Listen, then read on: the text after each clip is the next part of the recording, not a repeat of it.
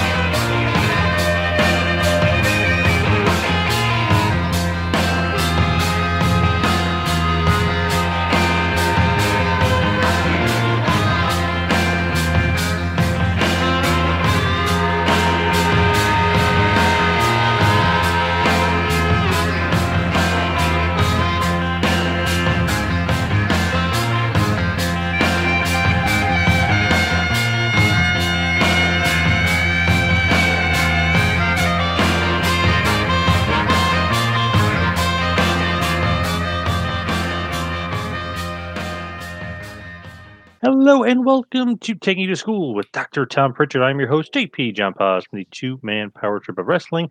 And of course, joining me is the star of the show, the former 8-time Smoky Mountain Wrestling Tag Team Champion, the former WWE World Tag Team Champion, of course, one of the greatest trainers ever in the history of professional wrestling, the Doctor of Desire, Tom Pritchard. Dr. Tom, how you doing today, sir? John, I'm doing great today. As some may know or some may not know, we're doing this over Memorial Day weekend, and I couldn't think of a better time, better place to spend it than right here in Knoxville. A little cool out there, but what a beautiful view we have of the Smoky Mountains. Real shitty weekend here in Asbury Park. It just, man, it's rainy and actually cold for May. Like, we had the heat on. Like, what the hell's going on? You can't always get what you want, but we get what we need. So, yeah, it's a great weekend to be alive, I guess. Big Stones fan? Of course. Nice. Who isn't? Nice. my question is, who isn't? And people just kind of go silent. It's like, all right. Yeah, I'm trying to think, like, Of course, who isn't a Stones fan? Only people with bad taste or no taste. How about that? Now, our topic today, I want to talk about you training Natty Neidhart. Before we even get into that, recently, as of last night, interviewed TJ Wilson. Tyson Kidd had a nice conversation with him. All good stuff. Will be out further on the Two-Man Power Trip. Will be out there. But you came up, of course, and he said, you are the best. He said you are the best trainer and never had a bad experience with you. He learned so much from you, and that so many guys have taken what they've learned from you, and like Brian Myers and stuff like that, and they use it with their guys. So he said, like, your training is not just Rock, Kurt Angle. It even goes to today, MJF, that, because that's your training. Well, and that's very nice for TJ or anybody.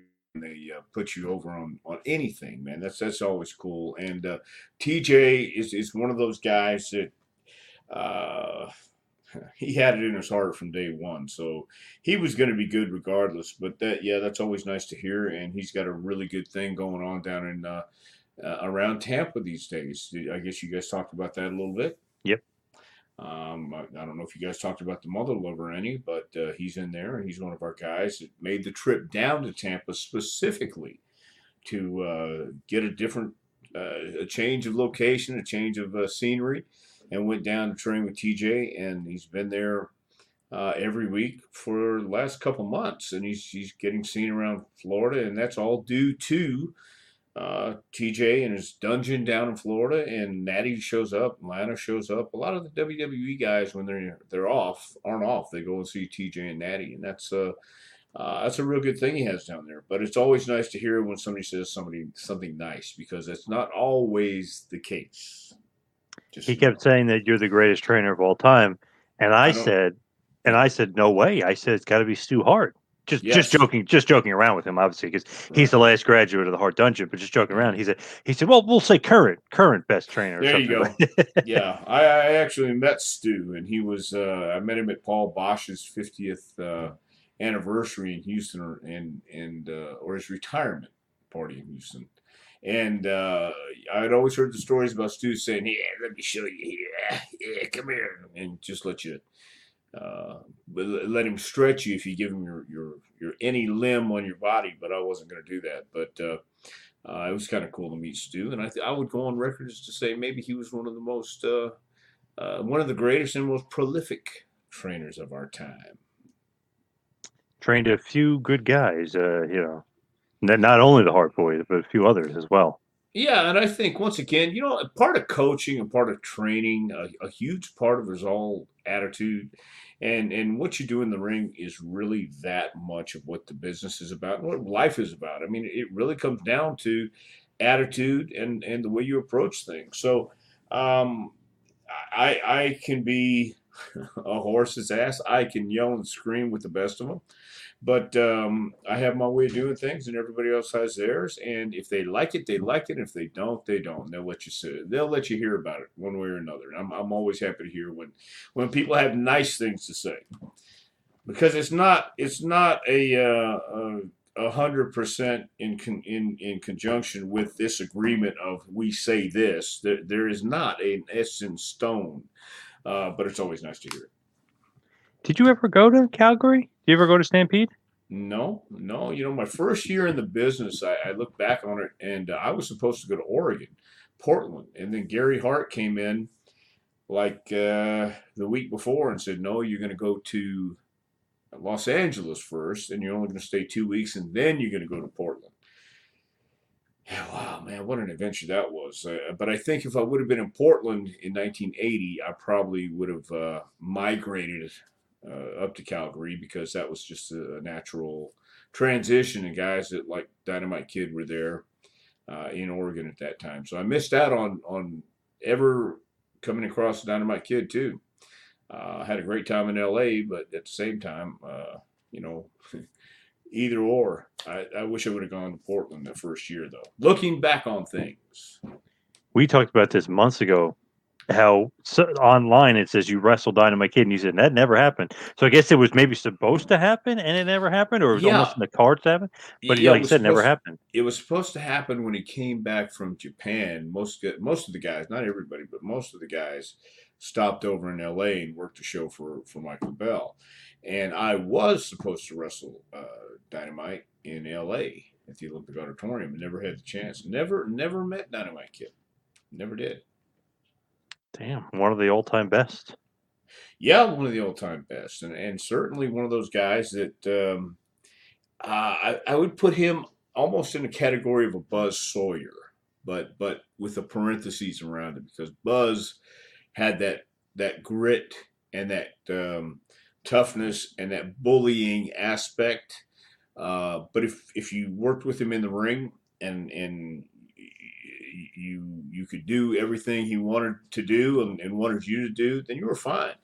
And I was fortunate enough to understand guys like that, and I'd been in the ring with Manny Fernandez, by that time I'd been around Manny Fernandez and Chavo Guerrero and some of those guys who were already kind of throwing shots when they got their opportunity.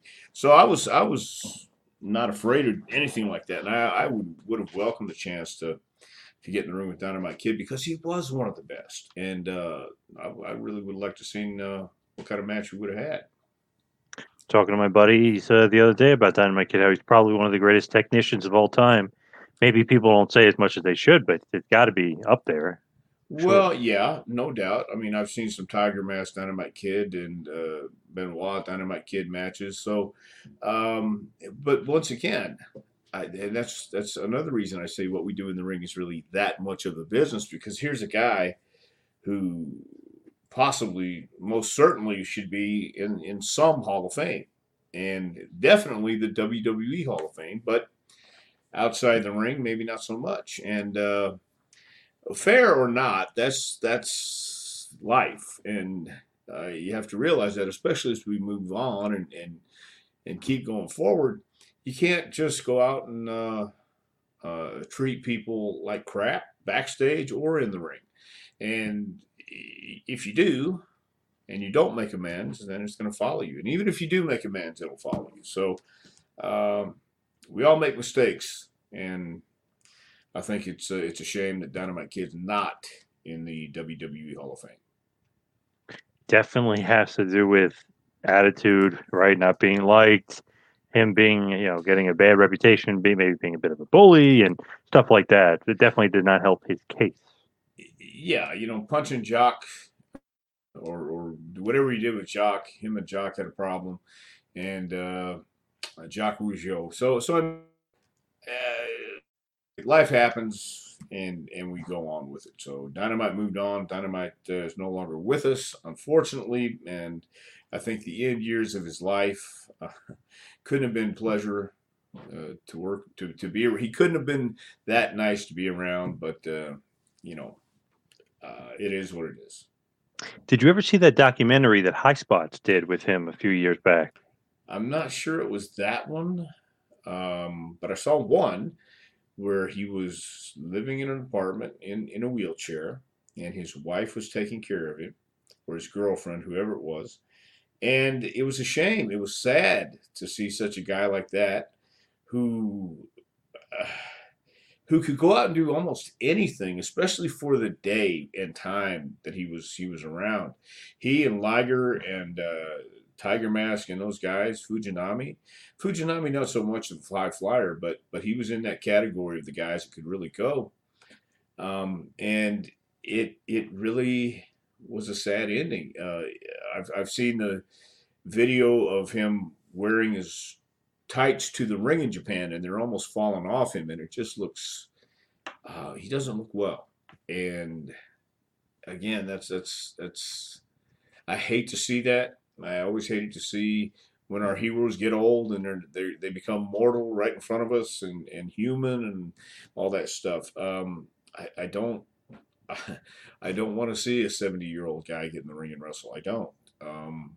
As much as they may want to do it, there just comes a time when you have to say no. I think, just my opinion, just me. So the documentary basically, it's like when talking to him, he's bitter, older, sad. But the guy who saved it to me was when they had the Bret Hart stuff, because Bret basically chronicles and runs through Dynamite Kid's career better than Dynamite did, and he kind of saved it. He made it really good, and that's the part I really like. Is they always say, "Oh, Bret's negative." He had nothing negative to say about, even though Dynamite and him had their issues, but nothing negative to say about him. Very positive, and basically ran through his career better than Dynamite did, and made the documentary really good. So if anybody want to check it out, then I didn't. Yeah, I didn't see that documentary. Then I saw something else. There's been a few out there. Where yeah. I caught on Oh yeah, there's a Dynamite couple. Man, but I think Bret had a lot of respect for Dynamite Kid and a lot of respect for the guys who came through Calgary and weren't afraid to work hard and wrestle hard, and that's exactly what he did. Right, wrong, or indifferent, you cannot deny that when he got in the ring, he left it all there. And man, you got to respect him for that part, and the rest of it. Once again, we all make mistakes, and we only have one chance to do it, and he did it his way. Right, wrong, or indifferent. And the thing with that is everyone always says, like, okay, Bret and Shawn Michaels led to having the smaller guys get over, and then the later generation will say thank you to Eddie and Rey Mysterio and stuff. But Bret says thank you to Dynamite, because he's the reason that he was able to kind of, there's always somebody in the generation before you that kind of paves the path for the quote unquote smaller guys. No, Bret is not small at all, but that kind of wrestler, not the Hogan type. You know what I mean? You got to go from the generation of smaller guys where it kind of evolved to the more athletic guys. So he always gives credit to Dynamite. Well, I think Dynamite was right around when Bret started, so I'm sure they worked a lot. Hell, Dynamite married one of his sisters, so of course they worked a lot. Yeah. And yeah, I think it's always good to work with somebody that brings the best out of you, and those are your best opponents. Those wind up probably being your best friends in the business, because you have that chemistry, you have that connection, and a guy like Dynamite Kid and Bret Hart going out there and not afraid to lay it in, and understanding there might be a potato here and there, and it's okay. It's going to make it for a great match. So I'm no doubt in my mind that Bret would praise Dynamite for everything he's done in the business, with a few exceptions, of course. Now, as far as today's topic, I want to talk about Natalya, Natty Neidhart, and you training her and being a big part of her career. But even before that, obviously her lineage in wrestling is crazy. Her dad is Jim the Anvil Neidhart, very legend. Her grandfather obviously is Stu Hart. So she's a third generation wrestler on the female side, the first ever that's happened. Obviously, when you obviously you know her and her lineage, but did you know the Anvil very well? I knew Jim a little bit when we were in in WWF at the time, and what a great personality, what a great guy, what a great overall personality to have around, and that's what made professional wrestling so great. You had all these various characters and outlaws and gunslingers who were going to go in the ring and take care of business. And Jim was always funny, laid back, and I never had a harsh word with him. He was always entertaining, and I thought he could work. So I knew Jim briefly when we were there, and then he left. But he was always a great guy. And as far as Natty, I met her when she came to Deep South, and you could tell her passion for wrestling, and you could tell that she really loved the business. And it's tough enough getting into it when you don't have any family, but people don't understand when you have family or relatives in this business who have made it and big stars and who have a name, it makes it even 10 times harder a lot of times because you're always asked to be compared or measured up to them, and that's not fair. But Natty took it, she understood it, and she came in with her own agenda, and I mean that in a very complimentary way. Her agenda was to get over. Her agenda was to be the greatest wrestler out of the Hart lineage, and I think she's pretty much uh, done everything she can to accomplish that. She's never given up. There were times she's been frustrated, times she's been upset, and times that no doubt she wanted to make her feelings known and took a step back. But then when she saw things weren't, the only way to get things done was to step up and say something, and she did. And she was right in doing so. So she's become a leader. She was a leader in FCW when we were in Tampa. She was a leader in Deep South when we were in McDonough, Georgia. So she understands that leadership role, and she doesn't abuse it. I've never seen her abuse it. In fact, she's done nothing but help. And she was a big influence on the Bella Twins when they were there. She was the one who helped both Bree and Nikki get better in the ring and get along backstage. And that's a huge help for a rookie when they come in. With her, is she easier to train because her lineage, she already knows kind of what she's doing? Is it like a cakewalk, or is it you got to break her of some bad techniques or something like that? I don't know if it was great because of her lineage. I think she was taking to training and listening so well because it's just her. It was her personality. It was the way she was indoctrinated, I guess, into the business with her dad and her uncles and everyone being in it. Because I've seen both sides. I've seen some people who have been around it and from day one and thought they were naturals and they were anything but Natty was. And so I'm not so sure we can lay that at the feet of her family. I think because her family had this lineage and had this exciting, crazy life going on, I'm sure she noticed it, took advantage of it, and got into it. But I don't think that's the only reason. I think she had it all the time in her heart, and she knew what she wanted to do, and she was willing to work for it. Not one time was she ever asking for favors or ever asking for the easy way out. She never took the easy way out. And she learned, and she didn't have bad habits. All she had was inexperience. And you can't tell anybody about experience. You just have to give it to them. And then the way you get that is in the ring. So she was ready, willing, and able to get in the ring and do what she had to do to get better. And she continues to do that today with helping down in Tampa with the guys when they're off. They come down to the dungeon. I'm going to call it Dungeon South, and get in there on their days off and get better. And Natty gets in with the people too, and she doesn't have to. And that's where her passion lies, and that's where TJ's passion lies, is giving back to the business and staying a part of it because it is a part of them, and they can never lose that no matter what happens. It's in their DNA. With Natty and with Dungeon down south, you can't get more further weather-wise than Calgary, Alberta, Canada, and Tampa, Florida. I mean, Yeah, crazy no difference there. kidding. But again, that's one reason why, in my opinion, Florida was a perfect and at the same time it had its negatives, but it was a great place to train people because the weather's nice. If you had an off weekend or whatever it may be, if you wanted to go to the beach, you could. It Tampa was a perfect big small town is how I described it. You know, it was big enough to be a big city, but it was small enough to have that feel of a small town too. And I always remember you had three bridges you could go over to get to St. Pete and get to the beach, and it was helpful for a lot of people's attitude. And I'm sure Natty enjoyed it as well. She still enjoys it. They're still there, and that's where a lot of people from WWE like to live when you have that choice.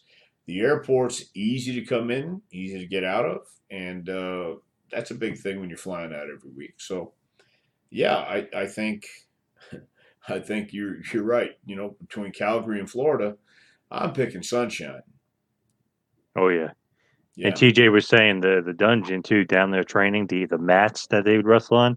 Once when they ripped them up, he finally saw how thin they were. And right to the linoleum or the cement floor.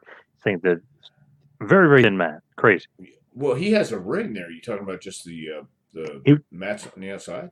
he was saying back in Calgary back in the day Oh, yeah, in the yeah, yeah. actual dungeon, the basement, Oh, wherever. Like yeah, yeah. I've never been in there, but I have seen the film of the dungeon and the low ceiling, hmm and it's a hellhole. It's a dungeon, yep. and that was exactly what it was. So yeah, the dungeon south has a ring and it has some people who are passionate about what they do, and that's a huge plus.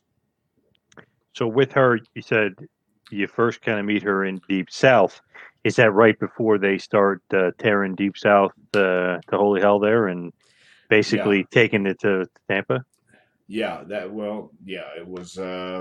Gosh, we were there. I couldn't even tell you how long, but I know I rented an apartment and I stayed there during the week, and we were living in Sevierville, which is right outside of Knoxville, Tennessee, and I would go home on the weekends. But she was there for the for the beginning move of moving to Tampa, and I do remember when she came in, and I do remember doing a match with her one time. I suggested for a finish, it was like a double roll up by the ropes, and she would reach out and grab the second rope. She didn't feel comfortable doing it, and she said so, which was great because you don't want someone to say, "Oh yeah, yeah, I can do it," and then they can't, and then it looks horrible. Yep. So it was better if she had something she was comfortable with, and so right off the bat, I knew that she had a vision for what she wanted to do, how she wanted to be seen and portrayed, and she stayed true to herself. So I think overall she's had a pretty damn good career too, being herself. And there have been ups and downs, there have been frustrations with her, but now as one half of the tag team champions, her and Tamina, she's getting her just rewards, and it's been a tough year for everybody. But those who keep their head up and keep going are going to keep going, and that's what she's doing. She's great at that. You think that her and Tamina winning the tag titles is almost like a respect thing? It's like, okay, you guys have been doing so great. You've been here for so long. Not necessarily because it's Thunderdome. It's hard to tell who's over, who's not over. That's usually the barometer in the fans. Oh, they're getting over. You should give them the tag titles. Was this more of you guys have done so great all these years, and Natalia literally going above and beyond and helping train people when she's not even really being paid to train people, really just helping people out? It's just one of those things where it's like, okay, you guys really deserve to be rewarded. You guys are going to be the tag champs. Well, I don't know what the brain trust is thinking, obviously, but who else is better than to have an opportunity to be the tag champions and to lead, because when you're the champions, you are the ones out there now helping lead your opponents and lead the match and hopefully set the example. And Natty is a great example. She's always set the example. She's straightforward. She's always been honest with me, and I'm going to say she's pretty much been honest with everybody in the office when they've asked her to do something and she said no. And when she's asked them about things, she stayed on it. And I believe she has a lot of respect in WWE, whether giving Tamina and Natty the titles out of respect, no question. But I don't think that was the only reason. I think that as not only demonstrating how to lead with Tamina, they're also giving her a chance to help whoever they go in the ring with. And man, I think that's a huge element that's missing today. Having people qualified enough with enough experience to get in the ring and not only help your opponents, but help the partner you're teaming with. And I couldn't think of two better right now to hold the title. So respect, yeah, most definitely. Was that the only thing that they took into consideration? I don't think so, because she's been there a long time and she's proved herself. So that goes a long way when you show up for work week after week and do your best, and you're not a problem, you don't cause trouble, then people are going to notice it either way. If you are a problem, do cause trouble, they notice that, and they notice the other things too. So I think she's worked her ass off and deserves it. With her and Tamina, it was interesting because I know we talked about WrestleMania 37 a few weeks ago, but they won that gauntlet match on night one, and then night two they didn't win the tag titles, kind of when you thought they would, like the WrestleMania moment. So they kind of teased it and then saved it for a later SmackDown, where it's obviously seemed like a bigger deal because of the context of the show. That was like the focus of that show was them. So I'm always curious, like, do you think that you rather win at Mania, get that Mania moment, or is it good to get that standalone win where the whole show and the focus is on you guys? Well, it's obvious when the focus is on you, it's a lot better, in my opinion. WrestleMania, they work 2 nights, and I will text people WrestleMania week or prior to and just say, hey, have fun, good luck, and whatever, and always get a text back saying, yeah, we're working 2 nights, anxious to hear what you have to say. And she's always positive, always has that upbeat attitude and that can-do attitude, and that shuns the negativity when it's time, especially. So I think it's better to have the show and have the titles focused instead of WrestleMania, where it was a plethora of events, and I'm not so sure that the first tag match, the gauntlet match, was well received Saturday night. It was a little clustered, but when you get settled back down and get to go into your show and get featured, I think that's always better. So she's reaching out. She wants to see what you think. You get some high opinion, high regard. Well, yeah, I think you always want to have somebody. What'd you think? And what'd you see, or did you, or just a great job, pat on the back, or yeah, I loved it, or what happened there? So, but I don't have to do that with her, and she's been a lot of guys, well, a few, but Natty's been the most consistent one, always to make sure she stays in contact with the people she cares about, the people who she wants to stay in contact with, because it as I've got older and gone through the business, they always say, if you get out with 5 friends, you're doing good. I got out with 1 when I was wrestling, and he's dead. So now the people I've trained have become the people I'm interested. I mean, I've always been interested in the people I've trained, but especially the ones who've gone on and continue to do it and continue to have the passion.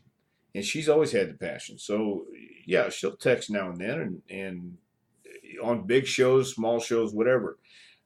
We talked about when she had to do over an hour in the gauntlet. God, was it 2 years ago? Gauntlet match. I think When it was she two. did Or some. It was a while. Yeah. it was a while ago. I'm bad with I'm obviously bad with a lot of things, but she sent me a very nice text saying, "Hey, we didn't realize at the time we would have everybody do 1 hour draws in Tampa." And Kofi sent me the same thing. Um, One other person sent me the same thing. It just escapes me right now. But Natty sent me a text saying we didn't realize it then, but we realize it now. It prepared me to get mentally in tune with going an hour, and that's all that it's all about attitude. It's all about just getting in that frame of mind. If you're going to go an hour, I remember reading and hearing about guys who had to go Broadway, hour Broadways every night. Dory Funk Jr. was a world champion. Flair, Harley Race, Briscoe. And Dory would divide the match up into 15-minute matches, intervals. He would say, "This is what I'm going to do in my 15 minutes. The first 15, the second 15," and he had it all the way down to an hour. And I thought that's genius, because you don't think about going a whole hour. You think, I got 4 15-minute matches. It's still a long time. But once you get to the point where you can breathe and relax, take your time, and just have confidence. Have the confidence and the courage to go out there and just do it. You can't go wrong. And Natty didn't go wrong. She did a hell of a job. It's funny, like, to think, like, when she first started, where women's wrestling WWE was, and where it is now. Back then, it was very diva centric, or that kind of stuff. The Bella Twins, obviously, like you mentioned, like, they're coming in, they're doing Diva Search, all this other kind of stuff. And now it's the women's division. It's much more focused on wrestling. When she first started and they were doing Diva stuff, you're like, man, she kind of doesn't fit like the Diva mold, because she's a really good worker outside of what they're looking for as a quote unquote diva. Right. Well, here's what we saw, and that definitely what I saw, and I know Norman Smiley saw this as well. We always how can I put this? We always saw, especially when the women's division became the Divas division and the Divas title, that there were women out there that not only looked good and could talk, but they could get in the ring and wrestle. They could actually get in the ring and work. It was just during that period there was not a mandate, but there was a way of thinking, I guess, that this is what the audience wants to see. And then we started getting women that wanted to work and look good and could connect with the fans, connect with the male audience as well as the female audience. And then slowly but surely, that came back in. Before, as I was growing up, we had Betty Nikolai, Fabulous Moolah,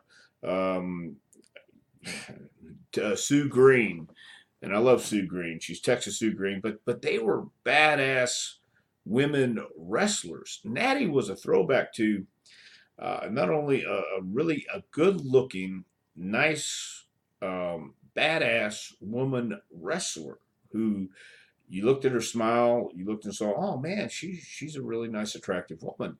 And then you see her in the ring knowing she could kick your ass in a heartbeat. And she can.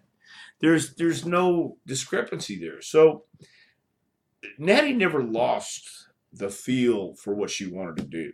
I think she adapted where she had to adapt, but she put enough of her style and her attitude into the matches that she helped change the Divas division to the women's division it is today. And she still continues to go every day with a great attitude, even when she may feel not the best to be there, but she always brings out the best and psychs herself up. And that's what helped change the Diva division back to what it is today, the women's wrestling division. You have really nice, attractive ladies in there doing some really cool moves and some great wrestling and some great work. So we don't have the pillow fights, don't have the what was the other one, the Jello bra and panties. Panty bra. Oh God, yeah. So that's not happening anymore, and I think the culture's changed and society's changed, obviously. But Natty was around when that stuff was going on, and I think she might have seen it. I've never asked her about it. I think we had possibly one time, and it was in a town right outside of Tampa, not St. Pete, but somewhere else, and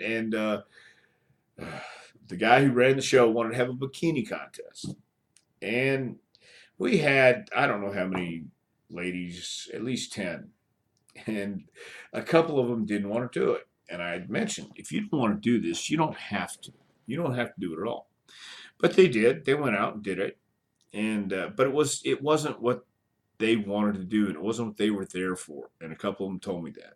And I understood, but I also understood where we were at that time, especially with WWE, and they were for the bikini contest and all that stuff. So, but Natty never gave me any problems, any trouble, any negativity about it. But I think all of the majority of them, Naomi was in that one too.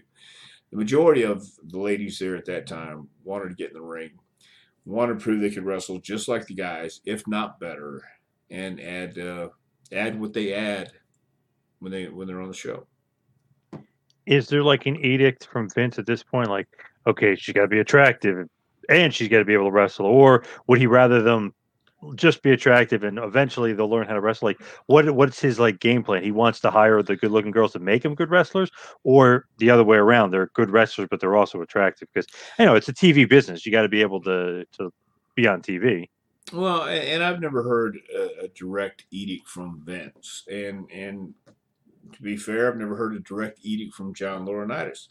Were there implications? Of course, but I believe when all the ladies came in, everybody has their opinion about what's attractive and who's who.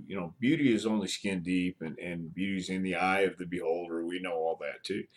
And there were some very what you would consider beautiful women in some people's eyes, in the stereotypical eyes of society, the statuesque blondes, 5'10" or whatever.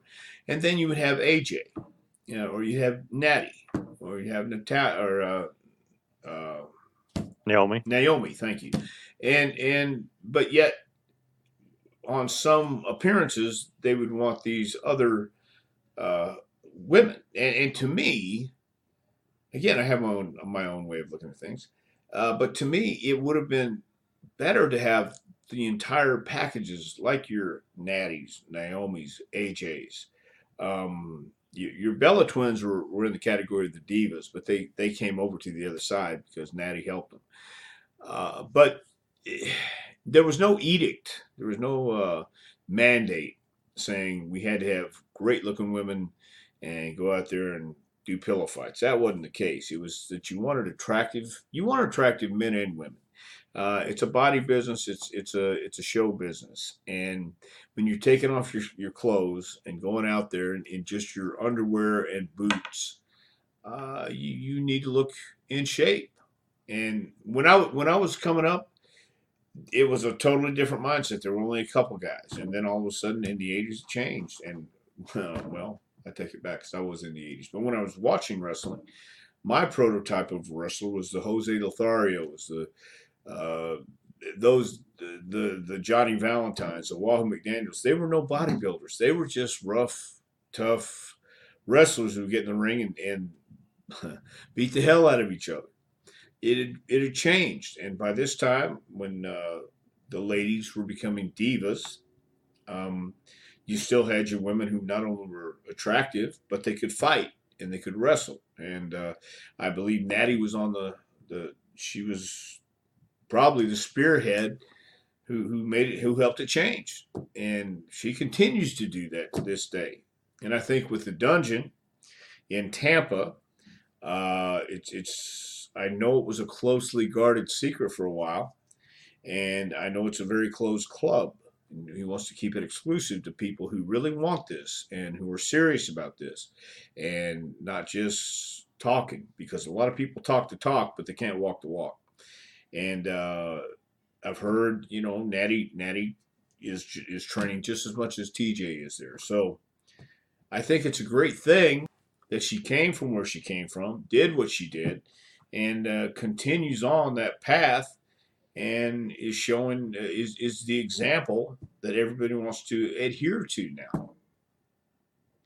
With her right before her, obviously it was like the Trish Stratus and the Lita really kind of turning it into, okay, they're really attractive.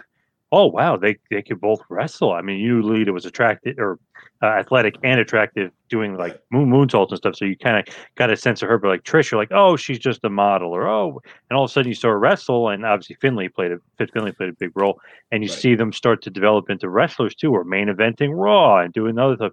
So that was like kind of like the precursor to right when Natty started breaking in, right? I mean, that's kind of right around that time period.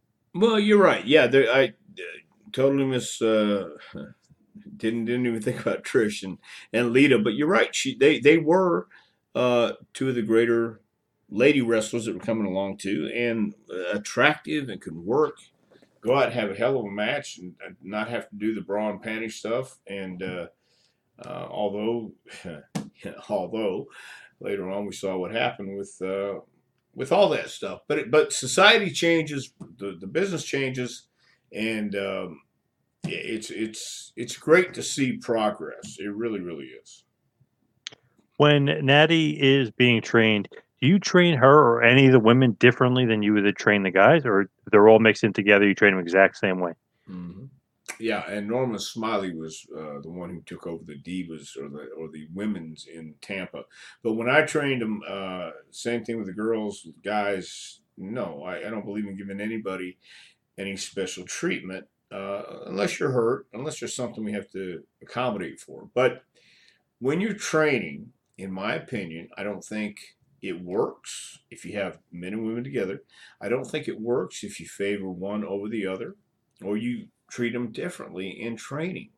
Uh, I didn't, and I know Norman didn't either. Norman's a great, by the way, Norman Smiley, you want to talk about one of the great trainers in the business. Norman Smiley, let me go on record saying that guy is a hell of a trainer, one of the greatest trainers. I will say that. Where did like that relationship come from with Norman? Just to kind of go off a little bit of the beat, but just was curious. I know obviously it's from WCW, but who kind of makes that transit like the transition or the him into that trainer role down in Florida? Is that like a Steve Curran thing? Like how did he kind of get in there?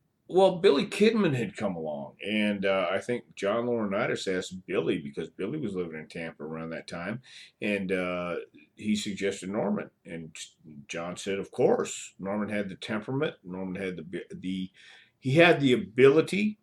He wrestled in Mexico for years. He wrestled in England. He wrestled in WCW. He had a sound fundamental foundation. He knew the basics. He understood what we were looking for. He had the temperament. He had the attitude, and anybody who's ever trained for over 5 years will tell you it takes a lot of good patience and temperament because not everybody's cut out for this, and I could make people cry, and not intentionally, but just because I can deliver what I need to deliver to you in ways of this is what you need to do. And if you can't do this, we're going to try something else. But if you can't do that, then maybe it's time to reconsider what you're doing because this isn't easy. If you can't get this or you can't get that, then there ain't no more. And I would have sometimes a lack of patience, but I would be patient too. And Norman, I never saw Norman lose his patience with the kids, but one on one, of course he would go off, and of course we'd commiserate because it's not easy, and it's not easy coaching either. You have to look. When I say we treat everybody the same, you still have to look at the strengths and weaknesses. if someone is excelling here, of course, if they have an aptitude and they show that they can grasp something, of course, we're going to put them over here. We're going to work on this. But if you have somebody who can do absolutely nothing and is just looking to get in because they want to be a star, that doesn't cut it. You have to have something. You've got to have something you can do, something to build a foundation on, something that we can say, all right, she may not be able to arm drag, but I tell you what, she can do a great headlock takeover and she knows how to call a spot. Okay, if that's that small, we'll do it. But sometimes they can't even do that. And I've seen it. And sometimes, we do a drill called man in the middle. And that can be brutal, especially if you've never done it. And that can go for an hour and a half. I can make it go 2 hours. I've made it go 2.5 hours before. That's brutal. But you just have to learn how to breathe. And I'll watch and I'll see where you're at and I'll keep asking, are you okay? Do you want to keep going? It's all up to you. It's all up to them. And that's the case where you find out where people really want to or they don't. Everybody gets tired. Everybody blows up. No doubt about it. But you have to learn how to breathe, and you have to learn the simple things. And these are just basics. This is just common things. Once you get, if you can't get this, there is no way you can get that. And you want to be on TV on national global audience? No. You have to have this first. And so anyway, going back to your question about do you teach the guys the same as the girls? Yes, and we also teach when the guys are stronger here, we accent that. When they're weaker here, we don't. Same thing we do to the ladies. So With Natty, she gets called up. Obviously, they put her with TJ kind of at first, does her own thing for a while. Eventually, will become the Divas champion. Did you always kind of foresee her like, okay, this is going to be great for her. As soon as she gets called up, they're going to see how good she is. She's going to be a Divas champion. Did you always kind of think that for her? yeah, I thought I knew with her attitude because she was a strong lady, but she knew the business and she knew how to conduct herself backstage, and she knew how to conduct herself out of the ring, away from the arena. So yeah, I had a pretty good idea that she was going to be making inroads and making waves once she got established. And it takes, but once again, it takes time to get established, no matter who you are in any locker room or any backstage setting, no matter what your name is, no matter where you came from, especially the ones who have a name are especially zeroed in on because they want to see how you're going to act. I've seen it, second, third, fourth generation wrestlers who have come to WWE, and I was in charge of training them, and I've explained to them, you need to be a little low key. You don't need to come in with grandiose ideas and all this attitude that is oozing out of you. You need to chill for a minute, man, because they will eat you alive. And Natty didn't do that. Natty understood that. I didn't even have to tell her that. But after what was it? One second generation guy came back and had one match, stunk the joint out, and came back and was blaming it on the other guy. Can't do that. You can't do that. Whether it's his fault or not, you don't do that in your first match. I don't care who you are. There's a process to it, and the agent will tell you whose fault it is, and the agent will talk to you. You don't talk to anybody else, man. You learn, and I didn't have that problem with Natty. Seems like she's a special breed as far as being a good worker, being able to do all other stuff, but also training a lot of the women or giving them advice or helping them. She always seems to be that kind of reliable, Undertaker-esque, I guess you could say, backstage presence as well. Yeah, she took care of her mom and dad, loved her mom and dad dearly, and she has always been the responsible one, I think, in the family, whatever it may be. But I don't know if that's true, if she's the only one or not, but she's certainly one of the responsible daughters in that family, and she has this genuine personality. She is authentic, away from the ring as well as in the ring. When they came, we opened up in 2019 JPWA, and just we'd been open 1 week, and WWE was coming to town. Natty contacted me and said, "Hey, would you like to get together before the show? Let's go have coffee, whatever."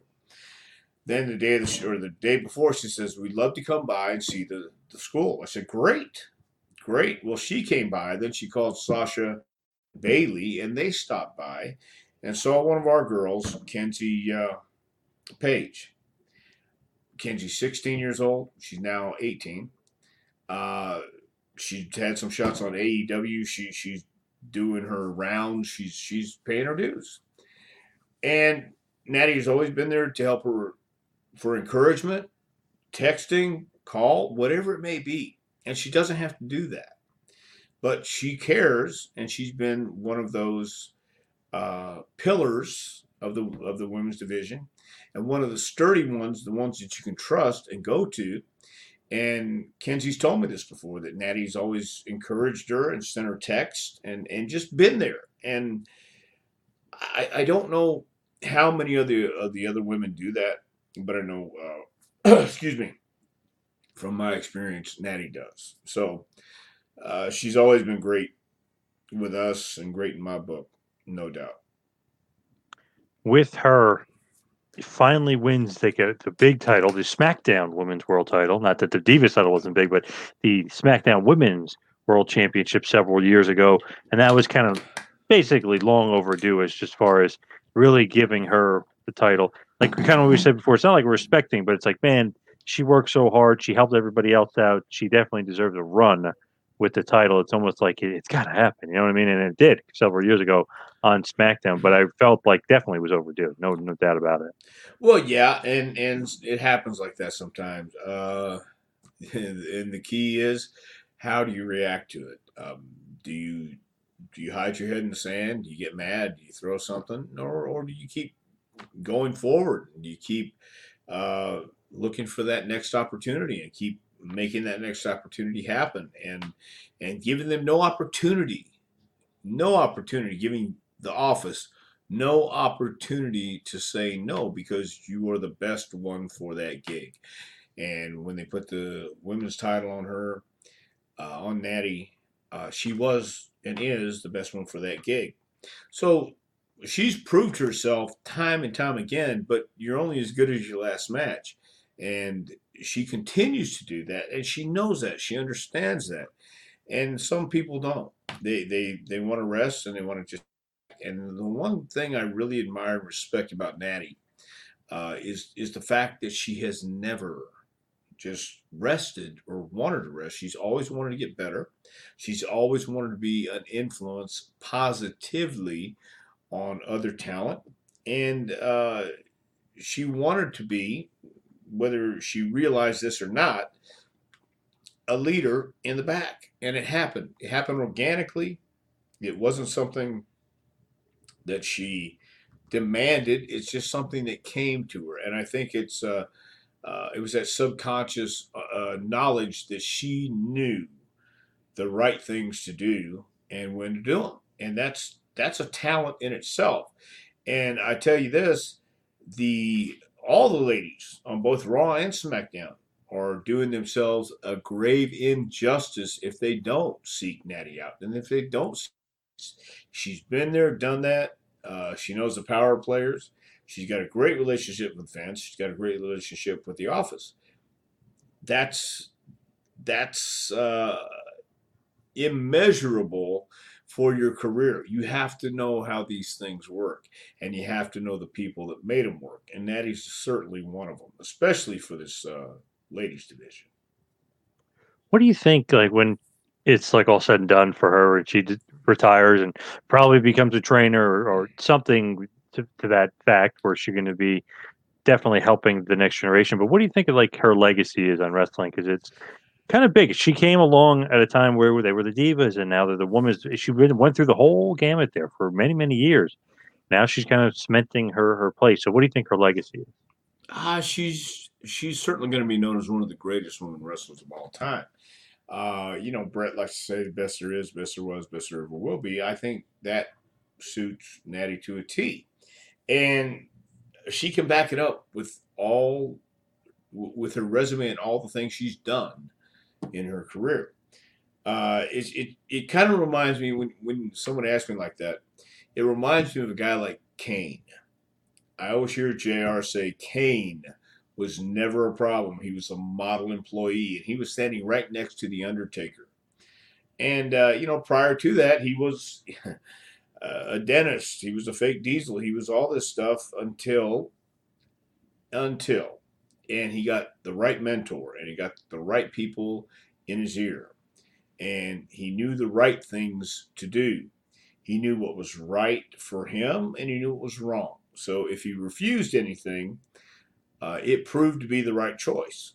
And I think Natty's along those same lines. When you talk about who are the ones, especially in this modern era, Trish and Lita have moved on. They still come back, but they moved on. Natty, I think, will always be a constant, even when she stops wrestling, because I do believe she has a passion for training and helping and passing knowledge along.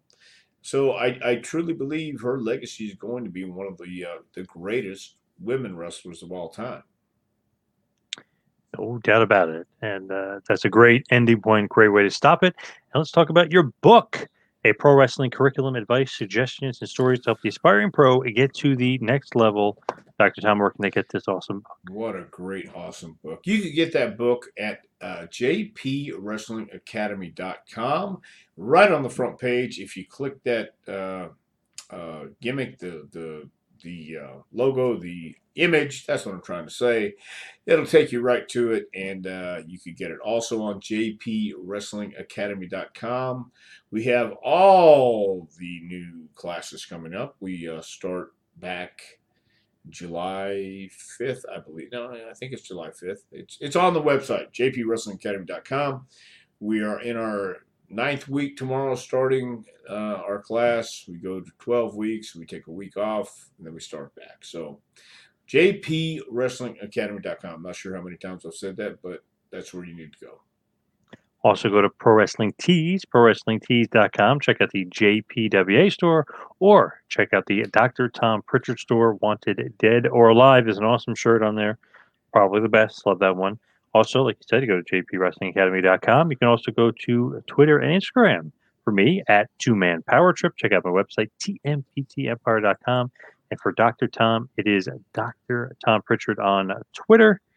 Dr. Tom, anything else you got going on? Got a busy summer coming up, but I think we can talk about that next week, because it is Memorial Day weekend, and then next week we will be in June. But I have a shot coming up in New England, West Virginia, a couple other places, so we can list all that and make sure you get them next week. Did you by any chance see either one of the Ultimate Warrior documentaries? I saw Dark Side of the Ring. I sure did. I was there in Memphis when he and Sting came for the first time. Really? I didn't realize that. Okay. Yeah, I was there when they were there for like 3 weeks. I don't think it was that long. And nobody wanted to work with him. Nobody liked him. And I just got a text before we went on with this. Somebody asked me if I'd seen the Dark Side of the Ring Warrior, and he said, "Man, nobody liked him," and nobody did. But it's a strange thing, because Gino Hernandez was a complete jerk his entire career. But then there were moments when Gino was kind of laid back and genuine. You caught him off guard. He wasn't trying to be Gino. He was really laid back. And I saw that a little bit with the Warrior, because I was also there when he made his return and working with Triple H. And he said hello to me, and then said, "Oh, you remember those times in Memphis?" Trying to get a conversation started, because he knew he was out there on his own. Why? Why would want a conversation with me? Don't know. but he tried. And I said, yeah, those were some good times. And we had maybe a brief 1 minute talk, and that was it. I thought, you got to put the truth out there, no doubt. But do you have to put everything out there? I don't know. I don't see that anything they said on Darkseid was wrong or untrue. I think they pretty much got it right. So, from what I knew about the Warrior. All right, just was kind of curious if you saw it. The A&E one I liked, and the Darkseid obviously was good too, and honest, I guess, to a point. But well, I haven't seen I haven't seen the A&E one. I heard that was a little brutal. Was it more brutal than Darkseid?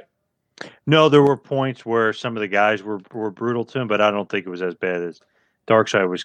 Pretty negative, I would say overall. A&E was trying to be more positive, and obviously Dana Warrior was on there kind of pumping him up. They definitely tried to be more positive.